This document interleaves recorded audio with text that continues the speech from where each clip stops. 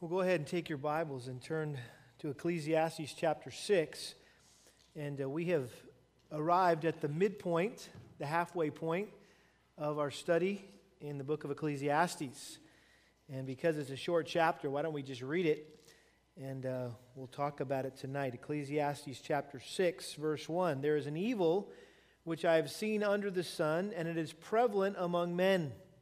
A man to whom God has given riches and wealth and honor so that his soul lacks nothing of all that he desires, yet God has not empowered him to eat from them, for a foreigner enjoys them. This is vanity and a severe affliction. If a man fathers 100 children and lives many years, however many they be, but his soul is not satisfied with good things, and he does not even have a proper burial, then I say, better the miscarriage than he. For it comes in futility and goes into obscurity, and its name is covered in obscurity. It never sees the sun, it never knows anything. It is better off than he. Even if the other man lives 1,000 years twice and does not enjoy good things, do not all go to one place? All a man's labor is for his mouth, and yet the appetite is not satisfied. For what advantage does the wise man have over the fool? What advantage does the poor man have, knowing how to walk before the living? What the eyes see is better than what the soul desires.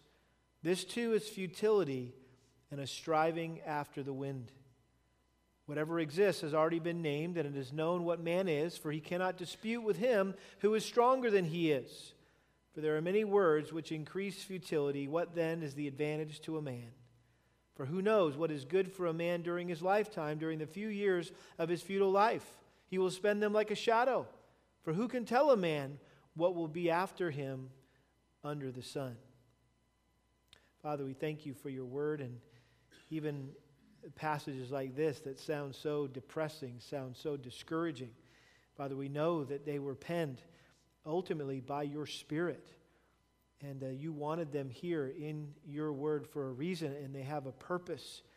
And I ask that your Spirit would come now and illuminate our minds to understand this passage and also to make application of it in our lives, Lord, that we would walk away learning something tonight and changing and growing and becoming more of who you want us to be.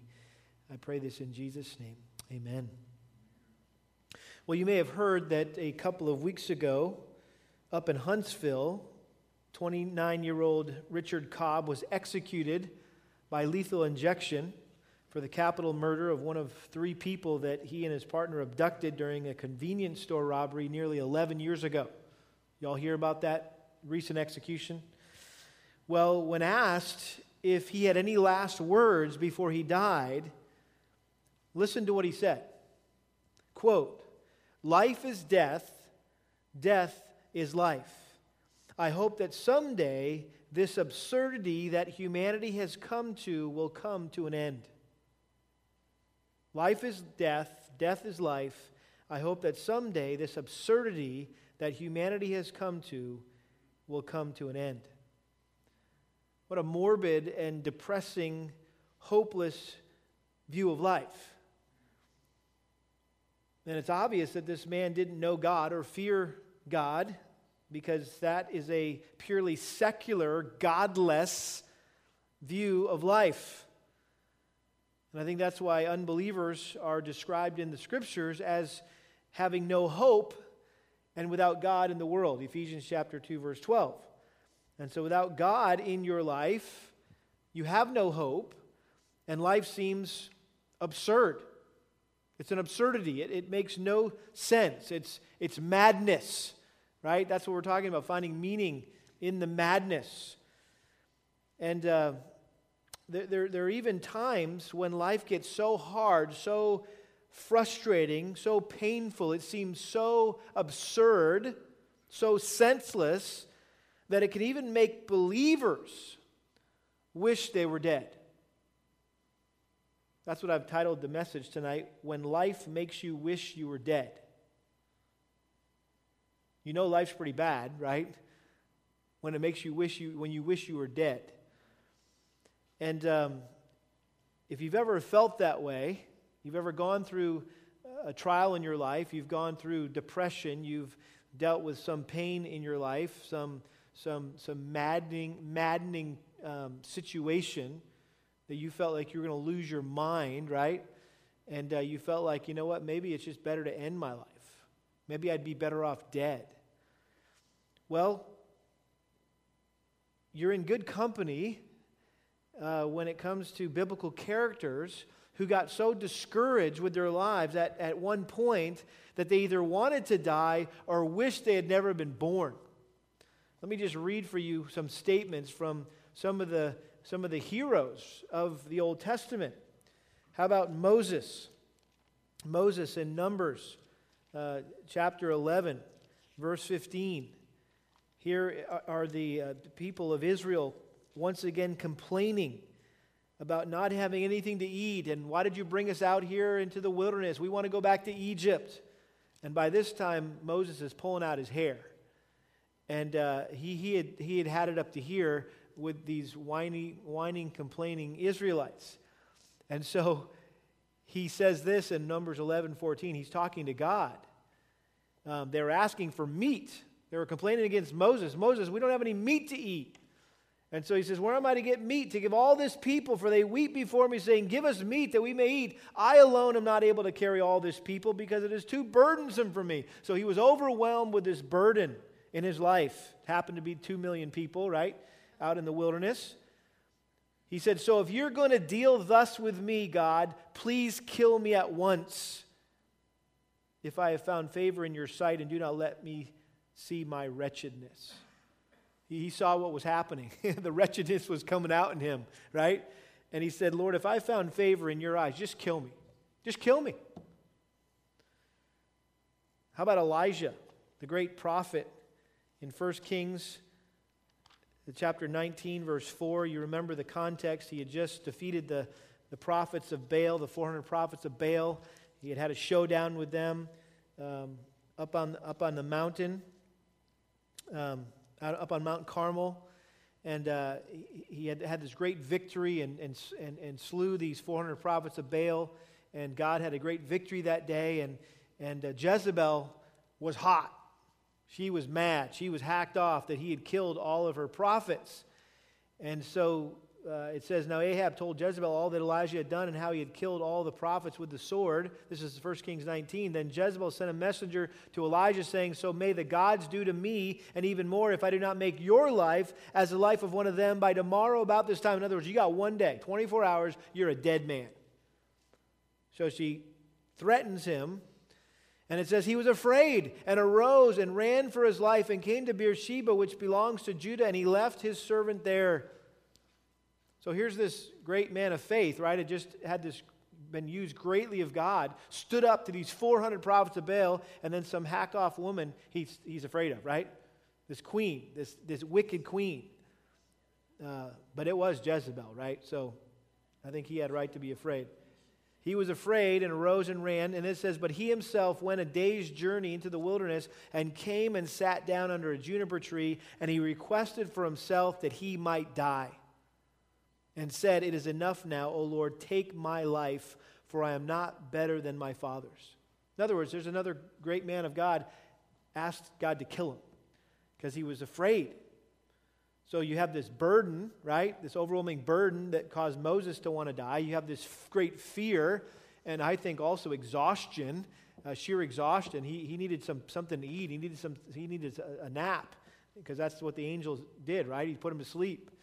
He woke up, gave him something to eat. How about Job? Job, we know Job's deal, right? Sometimes the sufferings of life, the trials of life are so great, they bear down so heavy upon us that we just wish we were dead. Job chapter 3, verse 21, who long for death, but there is none, and dig for it more than for hidden treasures. I mean, he wanted to die. Job wanted to die. In Job chapter 7, verse 15, so that my soul would choose suffocation, death rather than my pains. I would rather be dead than having to deal with the pain that I'm going through right now. Losing all my family, right? Dealing with the physical pain of these boils. And then, of course, you've got Jonah, who you may not be in good company with him because he had an attitude. but he's nevertheless did want to die, right? You remember how suicidal he was. He had a death wish.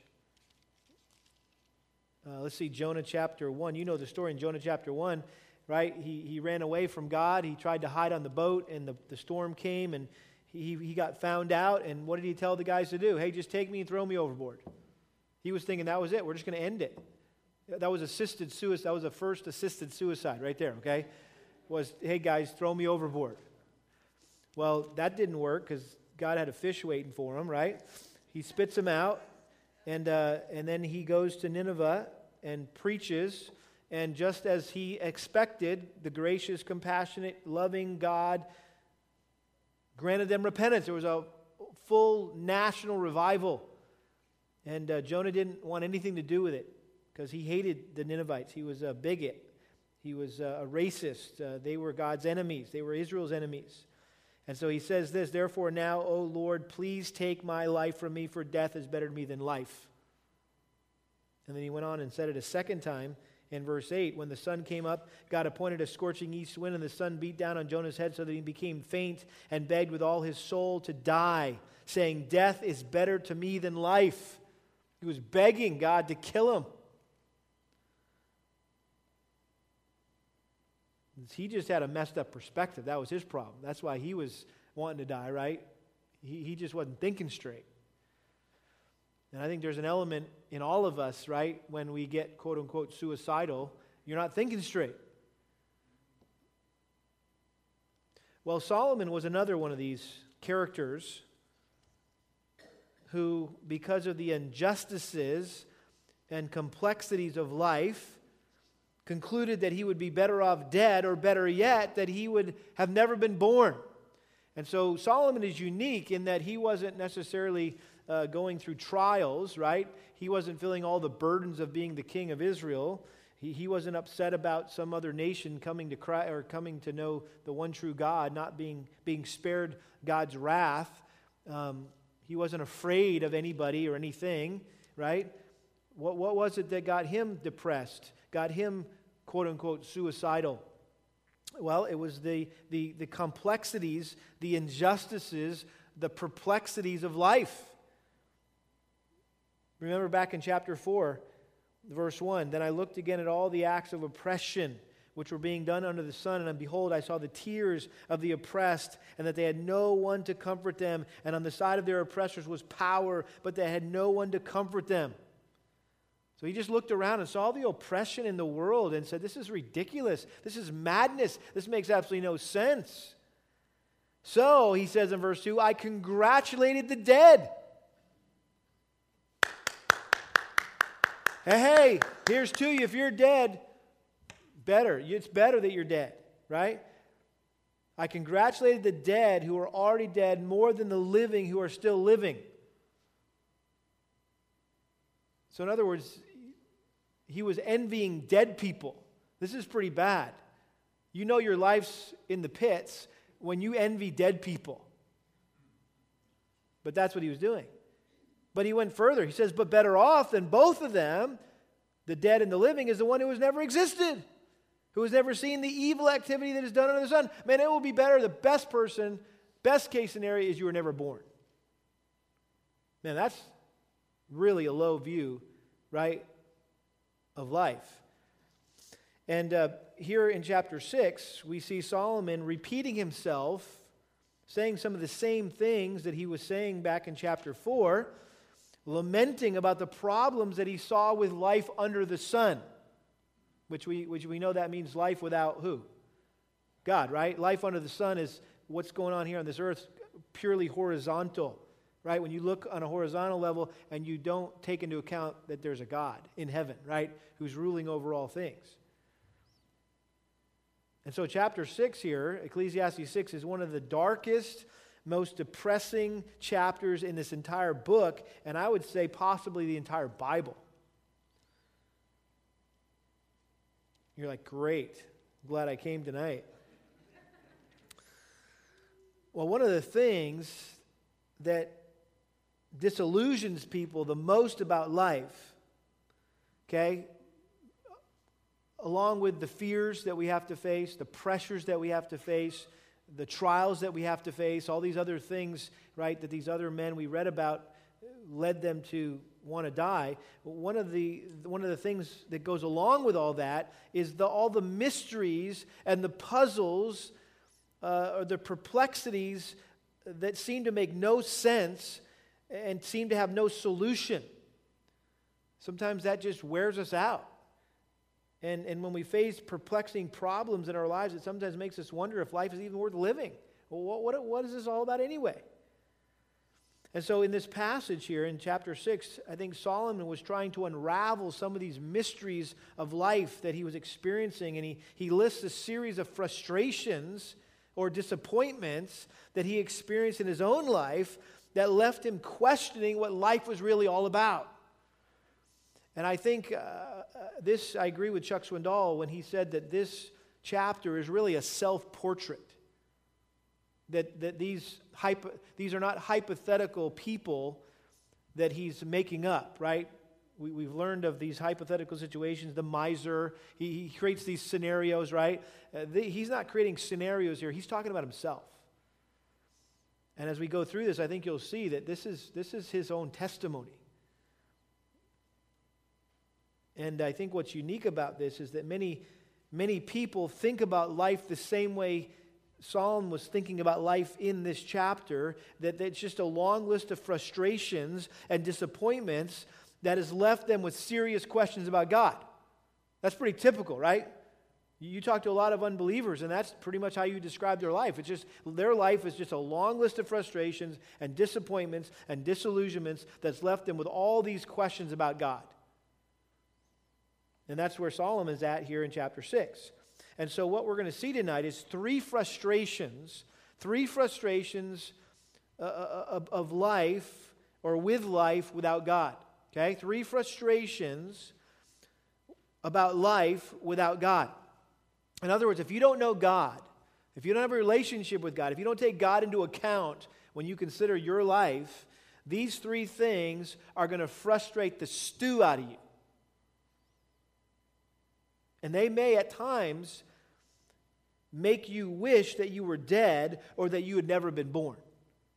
Okay? So we're going to see these three frustrations. What are they? Number one, without God, life's blessings cannot be enjoyed. Without God, life's blessings cannot be enjoyed. Number two, without God, life's cravings cannot be satisfied. Life's cravings cannot be satisfied. And then number three is without God, life's questions cannot be answered.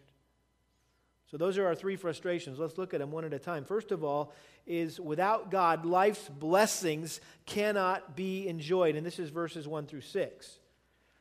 Notice verse 1. There is an evil which I have seen under the sun, and it is prevalent among men, a man to whom God has given riches and wealth and honor, so that his soul lacks nothing of all that he desires, yet God has not empowered him to eat from them, for a foreigner enjoys them. This is vanity and a severe affliction. And so whatever he's describing here, it is bad. He calls it evil. He calls it a severe affliction. You say, well, what is it? What is so evil? What is so severe? Well, here Solomon is describing a person who God had blessed abundantly with fortune and with fame. And later we're going to see with numerous children and good health and long life.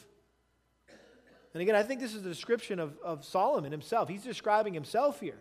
Because we know that God had initially blessed Solomon with all sorts of wisdom and wealth and honor, unlike any other king who ever lived before him or whoever would live after him.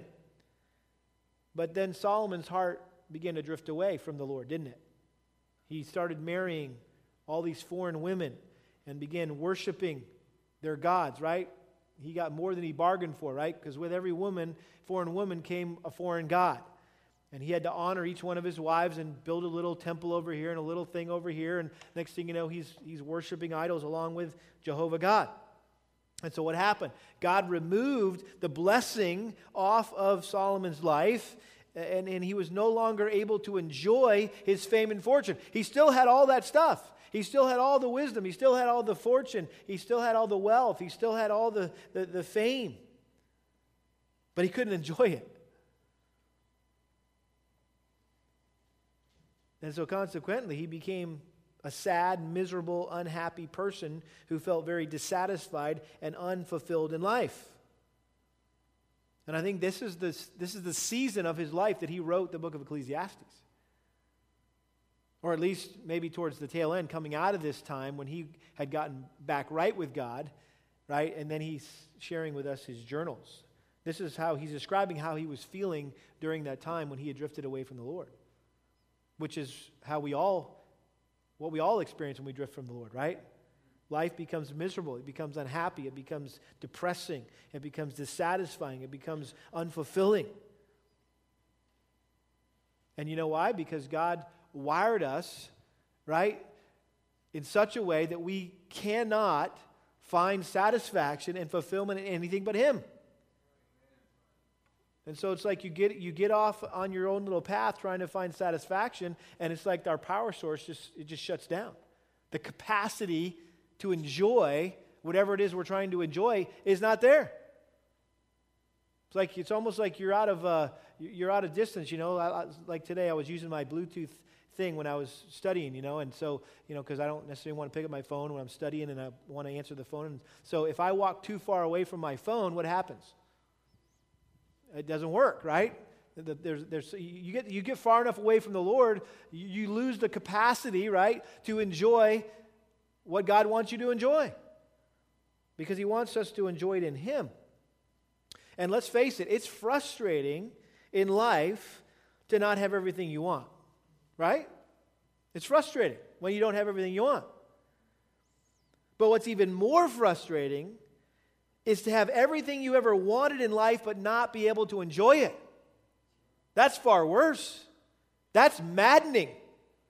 That will drive you insane. And I would just say there's a lot of people living in our community, right? Living in that big old mansion with all the stuff they ever wanted in life. And guess what? They're miserable tonight. They got a bottle open right now, and they're trying to somehow fill some void in their life. Because, and it's maddening. It's just driving them crazy. It's like, I thought once I got this house, once I got these cars, once I got this boat and these jet skis and this portfolio and this account and this vacation and went on this cruise, and everything would be wonderful, right? Why am I so depressed? See, God not only blesses us with stuff, the good things, He calls it a number of times, the good things of life. God only blesses us with good things, but He also blesses us with the ability or the capacity to enjoy what He gives us. Prosperity without the divine gift of enjoyment is nothing. That was a quote from Walt Kaiser in his commentary called Total Life. Prosperity without the divine gift of enjoyment is nothing. And we've been learning that through all these enjoyment passages, right? We've highlighted that. This is kind of the road map, if you will, the road signs along the way. The last one we went by was in chapter 5, verse 18. Just turn back there really quick. Ecclesiastes 5:18, here is what I have seen to be good and fitting, to eat, to drink, and enjoy oneself and all one's labor in which he toils under the sun during the few years of his life which God has given him, for this is his reward. Furthermore, as for every man to whom God has given riches and wealth, He has also empowered him to eat from them and to receive his reward and rejoice in his labor. This is the gift of God. So he was getting at there in chapter 5, in contrast to that miserable existence of just working to get rich, Solomon was exhorting us to be grateful to God for the job that He'd given us, to work hard at it, to enjoy the fruit of our labor as God enables. And his point here is that the results of man's labor are a gift from God, but also the ability to enjoy those results are a gift of God. You can have all the things you ever wanted and not enjoy them, right? And that's where we have to understand that having things and enjoying things don't necessarily go together. Remember I quoted that line from Philip Ryken. He said, satisfaction not included, right? Not necessarily. It's like batteries sold separately, right? And so just because you have stuff, that doesn't mean you're automatically going to be satisfied. Because God not only has to grant you the stuff, He also has to grant you the gift of satisfaction. He needs to empower you to be satisfied in those things and to enjoy those things. And so it's a wonderful thing when God chooses to not only bless us with wealth, but also the ability to enjoy the wealth. And if you don't get both, then the wealth is a curse. If you just get rich, but you don't get the ability, the capacity, you're not empowered by God to enjoy those riches, then that is a curse. I was thinking of a math equation. Everything minus God equals nothing. Think about that. If you have everything, right, but you don't have God, you got nothing. You got nothing. Kaiser goes on to say this. He says, the gifts of God are not dangled on a string before men's eyes, only to be retracted just as they seem to come within reach. The promise is that in the good plan of God, they will accompany men who fear Him. God really intended that men should come to proper enjoyment of the good material gifts placed in this world by Him, and that the gifts should be a source of constant satisfaction when the things and the users are properly related to the giver Himself. In other words, God wants you to enjoy your spouse. He wants you to enjoy your marriage. He wants you to enjoy food. He wants you to enjoy your job. He wants you to enjoy your jet skis. He wants you to enjoy all that stuff, right? He wants you to enjoy that. Such enjoyment is meant to accompany man all the days of his earthly life. No God-fearer ought ever, nor does he ever need to obtain nothing by anxiety, sweat, and emptiness as a reward for all his work. Enjoyment is still in the hands of man's Creator and Redeemer. Again, just a reminder that what Paul said to Timothy in 1 Timothy 6:17, that God has given us, right, richly supplies us with all things to what? Enjoy. He wants us to enjoy these things. It's not wrong. Don't hear me wrong. Don't hear Solomon wrong. If you're living on the mansion, on the lake, and you've got all that stuff, that doesn't necessarily mean you're wrong.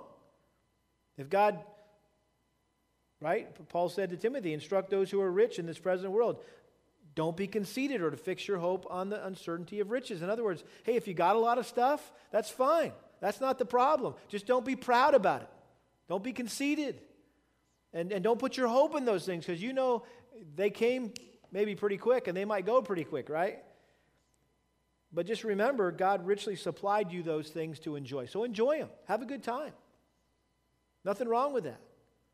And so again, just a great reminder here, the power to enjoy God's gift is itself a gift, which may or may not be given to us by God. I mean, it's as simple as this, right? I mean, God gives us food to eat. He designed us, right, with the need for food. That's how we sustain life. And He could have made everything taste the same, right? It could have all been bland.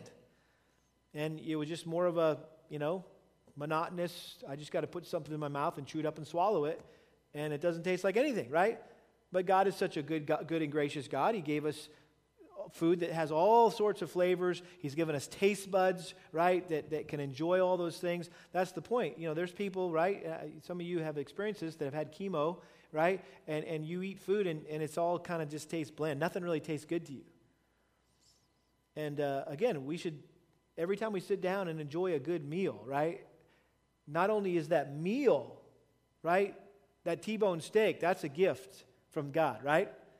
But the flavors, right, that we can enjoy, the taste buds that can really make that enjoyable, right? That's a gift from God as well. And so maybe we need to start praying, Lord, thanks for the steak and thanks for the taste buds, right, to enjoy this steak, right? So here's a guy who has not been empowered.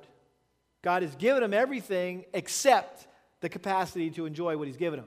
That's not a blessing, that's a curse from God. Verse 3, if a man fathers 100 children and lives many years, However many they be, but his soul is not satisfied with good things, and he does not even have a proper burial, then I say, better the miscarriage than he, for it comes in futility and goes in obscurity. Its name is covered in obscurity. It never sees the sun, and it never knows anything, and is better off than he. In the Old Testament, two of the signs of God's blessing on a man's life was how many kids he had and how long he lived. So if you had a lot of kids and you lived a long life, it was evident to everyone around you that you were blessed of God. So he's saying, hey, even if this guy, right, has 100 kids, that's crazy, 100 kids, and lives many years, but he finds no joy in those children. He finds no joy in those years. In fact, when he dies, the truth comes out that he was really not loved and respected by those 100 children, and so they didn't even give him a proper burial. I mean, that was the sign of disrespect. If you didn't get a proper burial, right? And they just kind of threw you to the side, threw you in the dung pile, right, outside the city. I mean, hey, you could have had 100 kids and you could have lived a long life, but if that's how they treat you when you die, guess what? It'd be better if you were never born. It would be better if you had died in the womb. If you had been born dead. Because at least a stillborn is spared from all the pain and all the suffering and all the frustrations of life. As one commentator said, a stillborn never experiences the maddening perversities of life. Again, Job comes to mind. And I don't know that I have time to read this whole chapter, but Job chapter 3, I already quoted a couple verses from it. But the whole chapter, Job is lamenting the day of his birth. He's like, God, if this is what was going to happen to me, why did you let me be born in the first place? Just listen to some of the things he said. He says, afterwards, Job opened his mouth and cursed the day of his birth. And Job said, let the day perish on which I was to be born. And the night which said, a boy is conceived, may that day be darkness. Let not God above care for it, nor light shine on it. Let darkness and black gloom claim it. Let a cloud settle on it. Let the blackness of the day terrify it. As for that night, let darkness seize it. Let it not rejoice among the days of the year. Let it not come into the number of the months. Behold, let that night be barren. Let no joyful shout enter it. Those who curse it, who curse the day, who are prepared to rouse Leviathan. Let it wait for light, but have none. He says, let it not see the breaking dawn, because it did not shut the opening of my mother's womb or hide trouble from my eyes. Why did I not die at birth? Come forth from the womb and expire. Why didn't I just come out and die? Why did the knees receive me? Why the breast that I should suck? For now I would have lain down and been quiet. I would have slept then. I would have been at rest with kings and with counselors of the earth who rebuilt ruins for themselves, or with princes who had gold, who were filling their houses with silver, or like a miscarriage which is discarded I would not be. As infants they never saw the light. And so he's saying, hey, in light of what I'm going through, I wish I was never born. I mean, I wish I had died in the womb, because I would have been in heaven. Right? With all these kings and princes, and again, he had a very skewed perspective, right? On his trials at that time, and we're going to see in the end he repents. Job repents in the end, doesn't he? For questioning God. Because basically you say, curse the day I was born, you're questioning God. You're saying, God, why did you make me? Right? Why did you create me? Back in Ecclesiastes 6, notice verse 6, even if the other man lives 1,000 years twice and does not enjoy good things, do not all go to one place. Now this is crazy now. Solomon's getting nuts on us here. He's saying, listen, what if a guy lived 2,000 years? 2,000 years. I mean, that was like over twice the lifespan of even Methuselah. Lived 900 or something. He was the oldest guy in the Bible, right? I mean, what if he lived twice as long as Methuselah? Had lived the longest. Basically, he's saying, what if the guy lived longer than anybody else who ever lived? Can you imagine living for 2,000 years? That's a long time, right? He's saying, listen, even if you were to live for 2,000 years, but you never enjoyed those 2,000 years, then what difference does it make since you're going to end up dead just like that miscarried baby. And so if you end up in the same place in the end, then why spend 70 to 80 years, let alone 2,000 years, right? Striving and struggling and suffering all the pain and heartache that life brings, trying to survive the rat race. Dealing with cancer, right? Dealing with all the things that we're talking about tonight, the heartaches and the physical problems. Why? Why would you do that? It makes no sense if you don't enjoy those things. If you don't enjoy your years. So the point is, this is a frustration. He's frustrated. Solomon's frustrated. And the frustration is, without God, life's blessings cannot be enjoyed. Long life can't be. That's a blessing from God. Long life, good health, lots of kids, right? Lots of stuff. That's God's blessing. But if you can't enjoy it, then why have it? Secondly, second frustration. Without God, life's cravings cannot be satisfied. Without God, life's cravings cannot be satisfied. Look at verse 7. All a man's labor is for his mouth, and yet the appetite is not satisfied. You think about this, and I think Solomon was just describing the vicious cycle of life, that you work. Why do you work? So you can get money, so you can do what? Buy food. You got to go to the new H-E-B, right? So you got to work to get money to go to new H-E-B to buy food so you can have something to eat.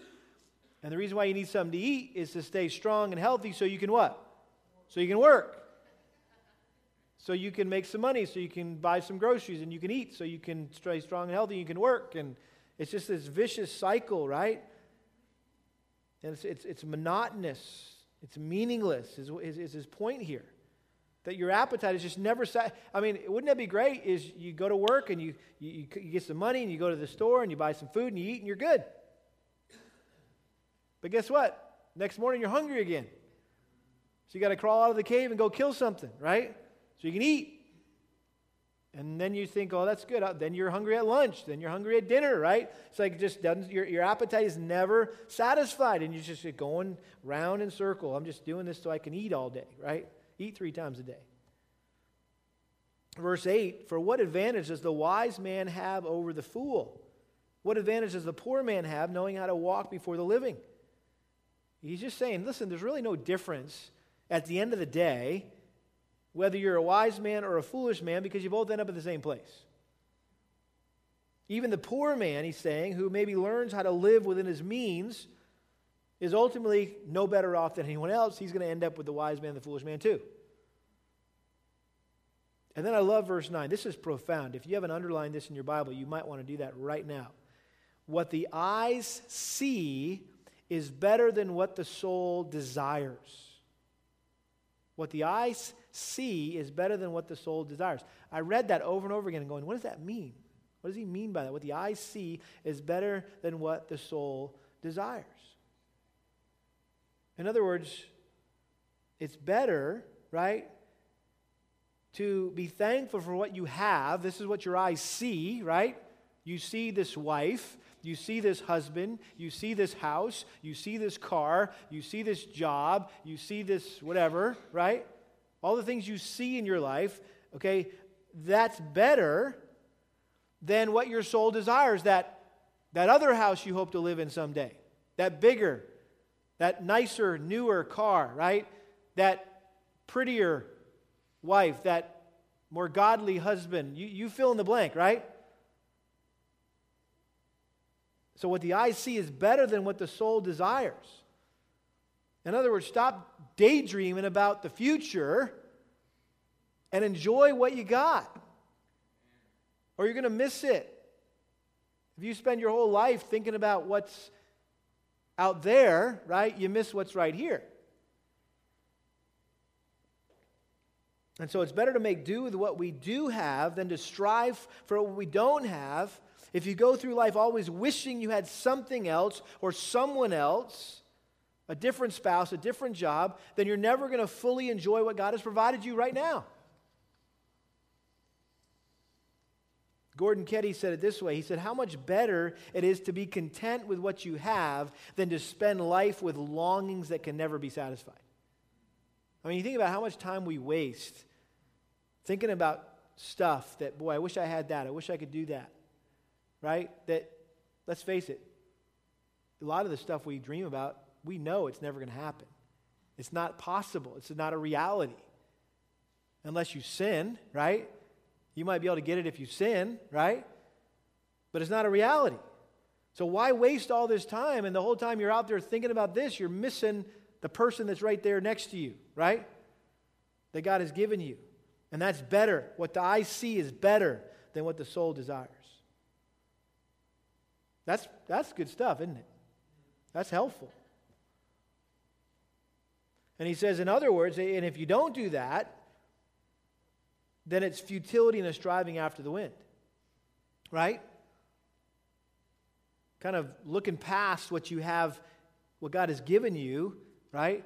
Looking past all that to think about, well, I really want that. I wish I could do that. I wish I could go there. I wish I could have that. Right? It's a futility. It's a chasing after the wind. And this is one of his favorite phrases, right? This too is futility and a striving after the wind. This is the 10th and final time Solomon is going to use that expression, the striving after the wind, the chasing after the wind. This is the last time he's going to say it in this book.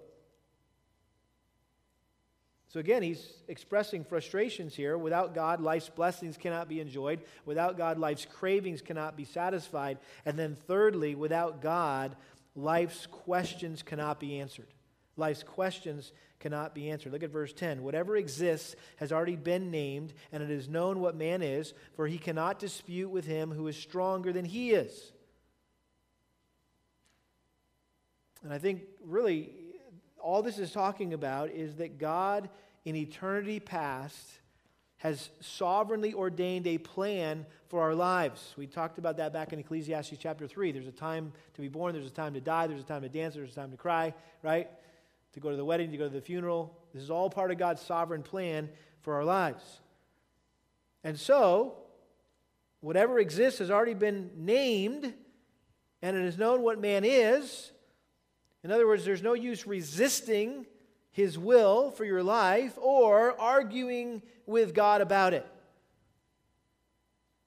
He says, for he cannot dispute with him who is stronger than he is. I think that's a reference to God, right? You can't argue with God. And Job tried, and he realized that he was wrong. In Job chapter 42, verse 1, Job answered the Lord and said, I know that you can do all things, and that no purpose of yours can be thwarted. Who is this that hides counsel without knowledge? Therefore I have declared that which I did not understand, things too wonderful for me which I did not know. In other words, I was saying stuff I had no business saying. I had no clue what I was saying. Hear now, and I will speak, I will ask you, and you instruct me. I have heard of you by the hearing of the ear, but now my eyes see you, therefore I retract, and I repent in dust and ashes. He realized, you know what, God, I should have never argued with you. How about Isaiah chapter 45? This is the passage that Paul quotes in Romans chapter 9 about the doctrine of election. Who are you, O man, to answer or talk back to God? He's quoting from Isaiah 45, verse 9. Woe to the one who quarrels with his maker.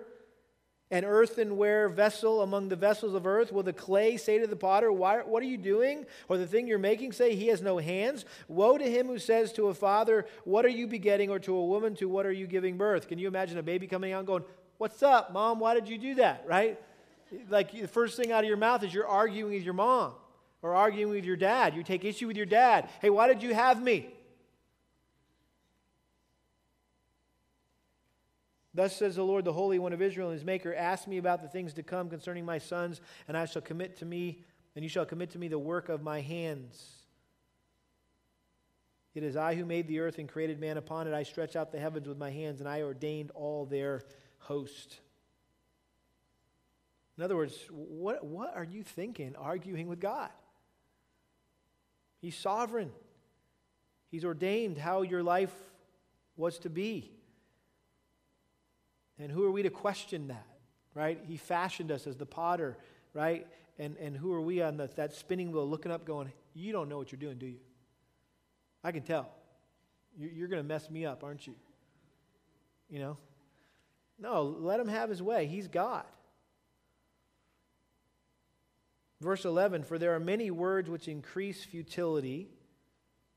Remember, he said back in chapter 5, verse 1, guard your steps as you go to the house of God and draw near to listen rather than to offer the sacrifice of fools, for they do not know what they are doing. Do not be hasty in word or impulsive in thought to bring up a matter in the presence of God. In other words, hey, lots of words, man, it's futility.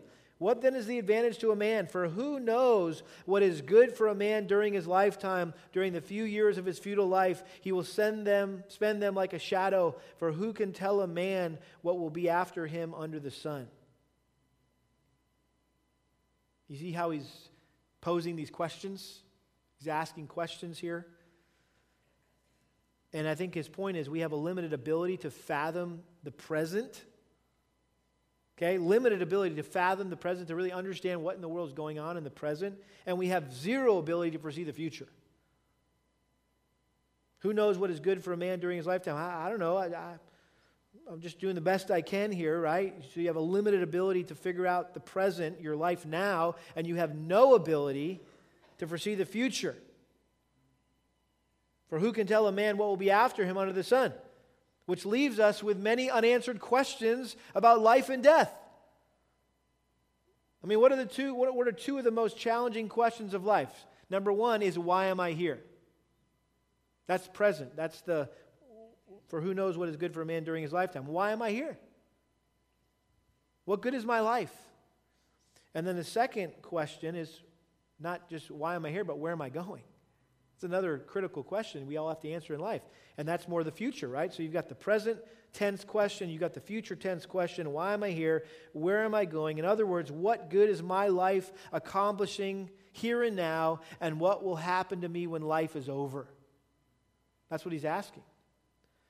It's what Derek Kidner, the famous Old Testament commentator, he said, it is a double bewilderment. He's got double trouble here. He's left with no absolute values to live by or to live for, not even any practical certainties to plan for. So he doesn't even know what he's living for, and he doesn't even know what to expect in the future. I mean, does that not describe the majority of people on planet Earth? They don't have a clue what in the world they're here for. Well, they don't have any values to live for. And they don't have any certainty and any plan for what happens when they breathe their last breath, when their heart beats their last beat. They don't know. And who can know? These are these great mysteries, perplexities of life. And again, keep in mind here that Solomon is looking at life from an earthly perspective. Purely earthly perspective. God's not in his thinking in chapter 6. Okay?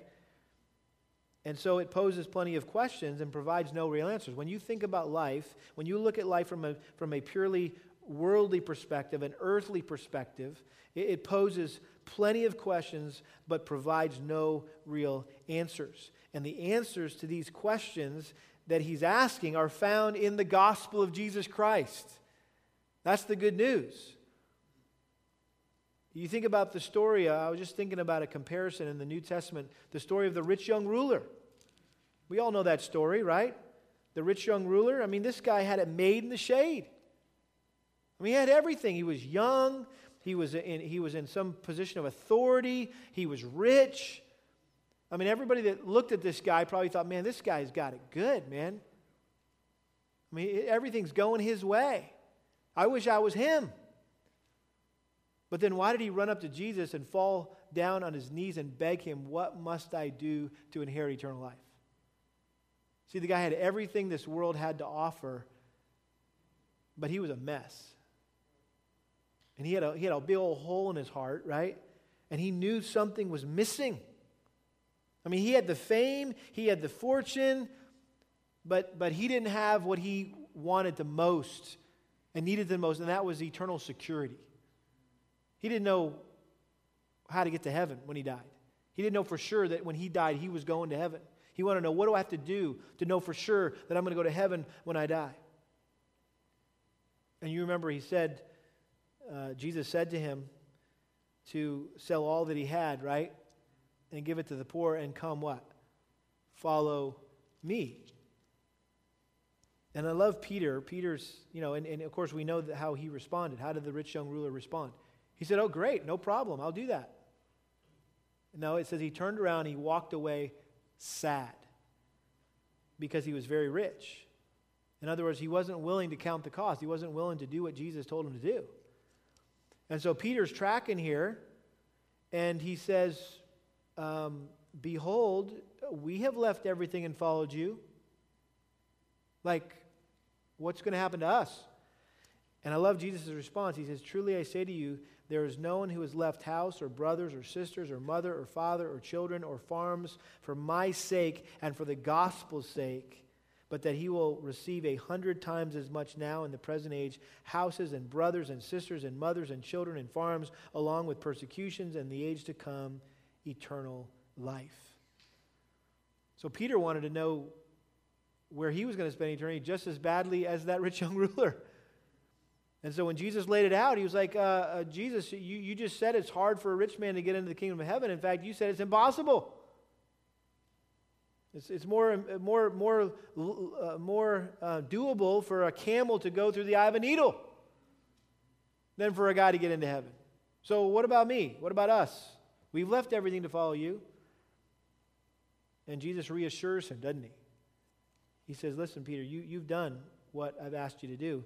And because of that, you can have the confidence, you can have the security that one day you will be with me in paradise, right? You will inherit eternal life. Well, that's the gospel, but Solomon wasn't ready to preach the gospel yet in Ecclesiastes chapter 6. He's still preparing us, his readers, for his big conclusion, his big crescendo, right? In Ecclesiastes chapter 12, verses 13 and 14, the conclusion when all has been said or heard is fear God and keep his commandments, because this applies to every person. For God will bring every act to judgment, everything which is hidden, whether it is good or evil. That's where he's getting to. That's his goal. That's what he has in mind. But here at the midpoint, and again, chapter 6, 12 chapters, chapter 6, this is the midpoint of the book. He's still saying some of the same depressing things that he's been saying from the beginning and posing some of the same difficult questions that he's been posing from the beginning. And while he has mentioned God from time to time, right, that's been encouraging. We've seen little mentions of God in every chapter here. He's still mainly looking at life from a purely human perspective. You know why? Because he wants to show us how absurd, how horrific life is without God. He's creating a need for God. And so he's talking candidly about the disappointments and the dissatisfaction and the frustration of life without God. And so he's trying to stir up in our hearts a longing for God. Like whatever he's describing, I don't want anything to do with that, okay? Or you know what? I can totally relate to that. I've thought those things. I've said those things. How come? Because you're without God. But there's a better way to live, right? And so depending on how you respond to this text tonight, this will either fuel your frustration about your life. You'll just walk out of here more depressed, more miserable, more frustrated than you were when you walked in here. Or it's going to drive you to deeper dependence on God. Because you're like, I don't want to go there. I don't want chapter 6 to describe my life.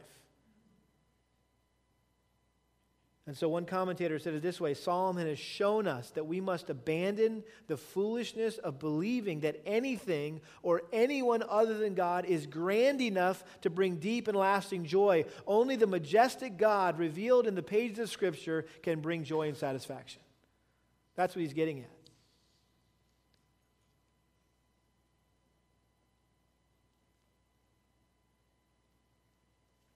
Philip Ryken says it well. He said, the truth is that only God can fully satisfy through his word, through his worship, through the help that comes from the Holy Spirit when we turn to him in prayer. This is important to remember whenever we feel unhappy about anything in life. We need to ask ourselves what we truly need and remind ourselves what God wants to give us before we buy something or eat something or turn something on. Is that not what we do when we feel sad? When we feel unhappy, when we feel depressed? Like, get the Bluebell and a spoon. Forget the bowl. We're just going for it, right? Or you go buy something because there's something about buying something that makes you feel better. Or, you know what, I'm just going to veg and watch TV. I'm just going to rent a movie and just run away from my problems, right? That's what we do instead of going to God. He said it's better for us to talk things over with our Father in heaven, saying something like this: Lord, you know how empty I feel right now and unhappy. Help me not run away from my problems, but to turn them over to you. Teach me that you're enough for me. And by your grace, give me the peace and the joy that you have for me in Jesus. And it's in Christ, it's in Jesus that our blessings can be enjoyed, our cravings can be satisfied, and our questions can be answered. Let me just close with this. I started tonight's message with a quote from a very depressed inmate who was executed. Listen to this very depressing statement from a valedictorian of Dartmouth College in New Hampshire, Ivy League school, brilliant guy. This is what he said in his valedictory address. You ready? Quote, "Take pity on me, those of you who can justify the air you breathe. Send me letters and tell me why life is worth living. Rich parents, write and tell me how money makes your life worthwhile. Dartmouth alumni, tell me how the Dartmouth experience has given value to your life. And if some one of you out there is also made like me, write me a letter and tell me how you came to appreciate the absurdity of your life." This is the smartest guy in the class. Ivy League school. And I think we need to have pity on people like that and compassion on people who are without God and therefore without hope. Listen, there's people who maybe have never said that in a speech at some graduation ceremony, but guess what? They're living that. That stuff's going through their mind. That's in their heart. And guess what? You're living right next door to them. You work with them every day. You're going to bump into them tomorrow at the gas station or at Walmart. You're going to meet these kind of people, right? And so we need to be praying for opportunities to share the things that we're learning here in the book of Ecclesiastes with unbelievers who desperately need to hear this stuff. And that our hearts would go out to them, these hopeless people like sheep without a shepherd, right? And so praise God if we are saved, right? And we don't have to live this way anymore. But hopefully we're not just content to say, good, I'm good. I've got God, I've got hope. Well, again, that's a means to an end so that others could have God and could have hope, right? Father, we thank you for your word, and thanks for this chapter 6, which just on the surface looks really depressing, like who would even want to read it or study it. But Lord, there's so many good truths in there for us to apply to our lives. And I pray that we would truly live them out. Lord, give us a burden for people like that Dartmouth valedictorian. Lord, knowing that we rub shoulders with those kind of people every day. And so often we just pass them by. And I just pray you give us a burden for them, break our hearts for them, and give us opportunities, Lord, to boldly and tactfully and winsomely share the gospel of Jesus Christ with them so that they would have hope and they would have peace and they would have joy and they would enjoy life the way you intended it for your creatures. We pray this in Jesus' name. Amen.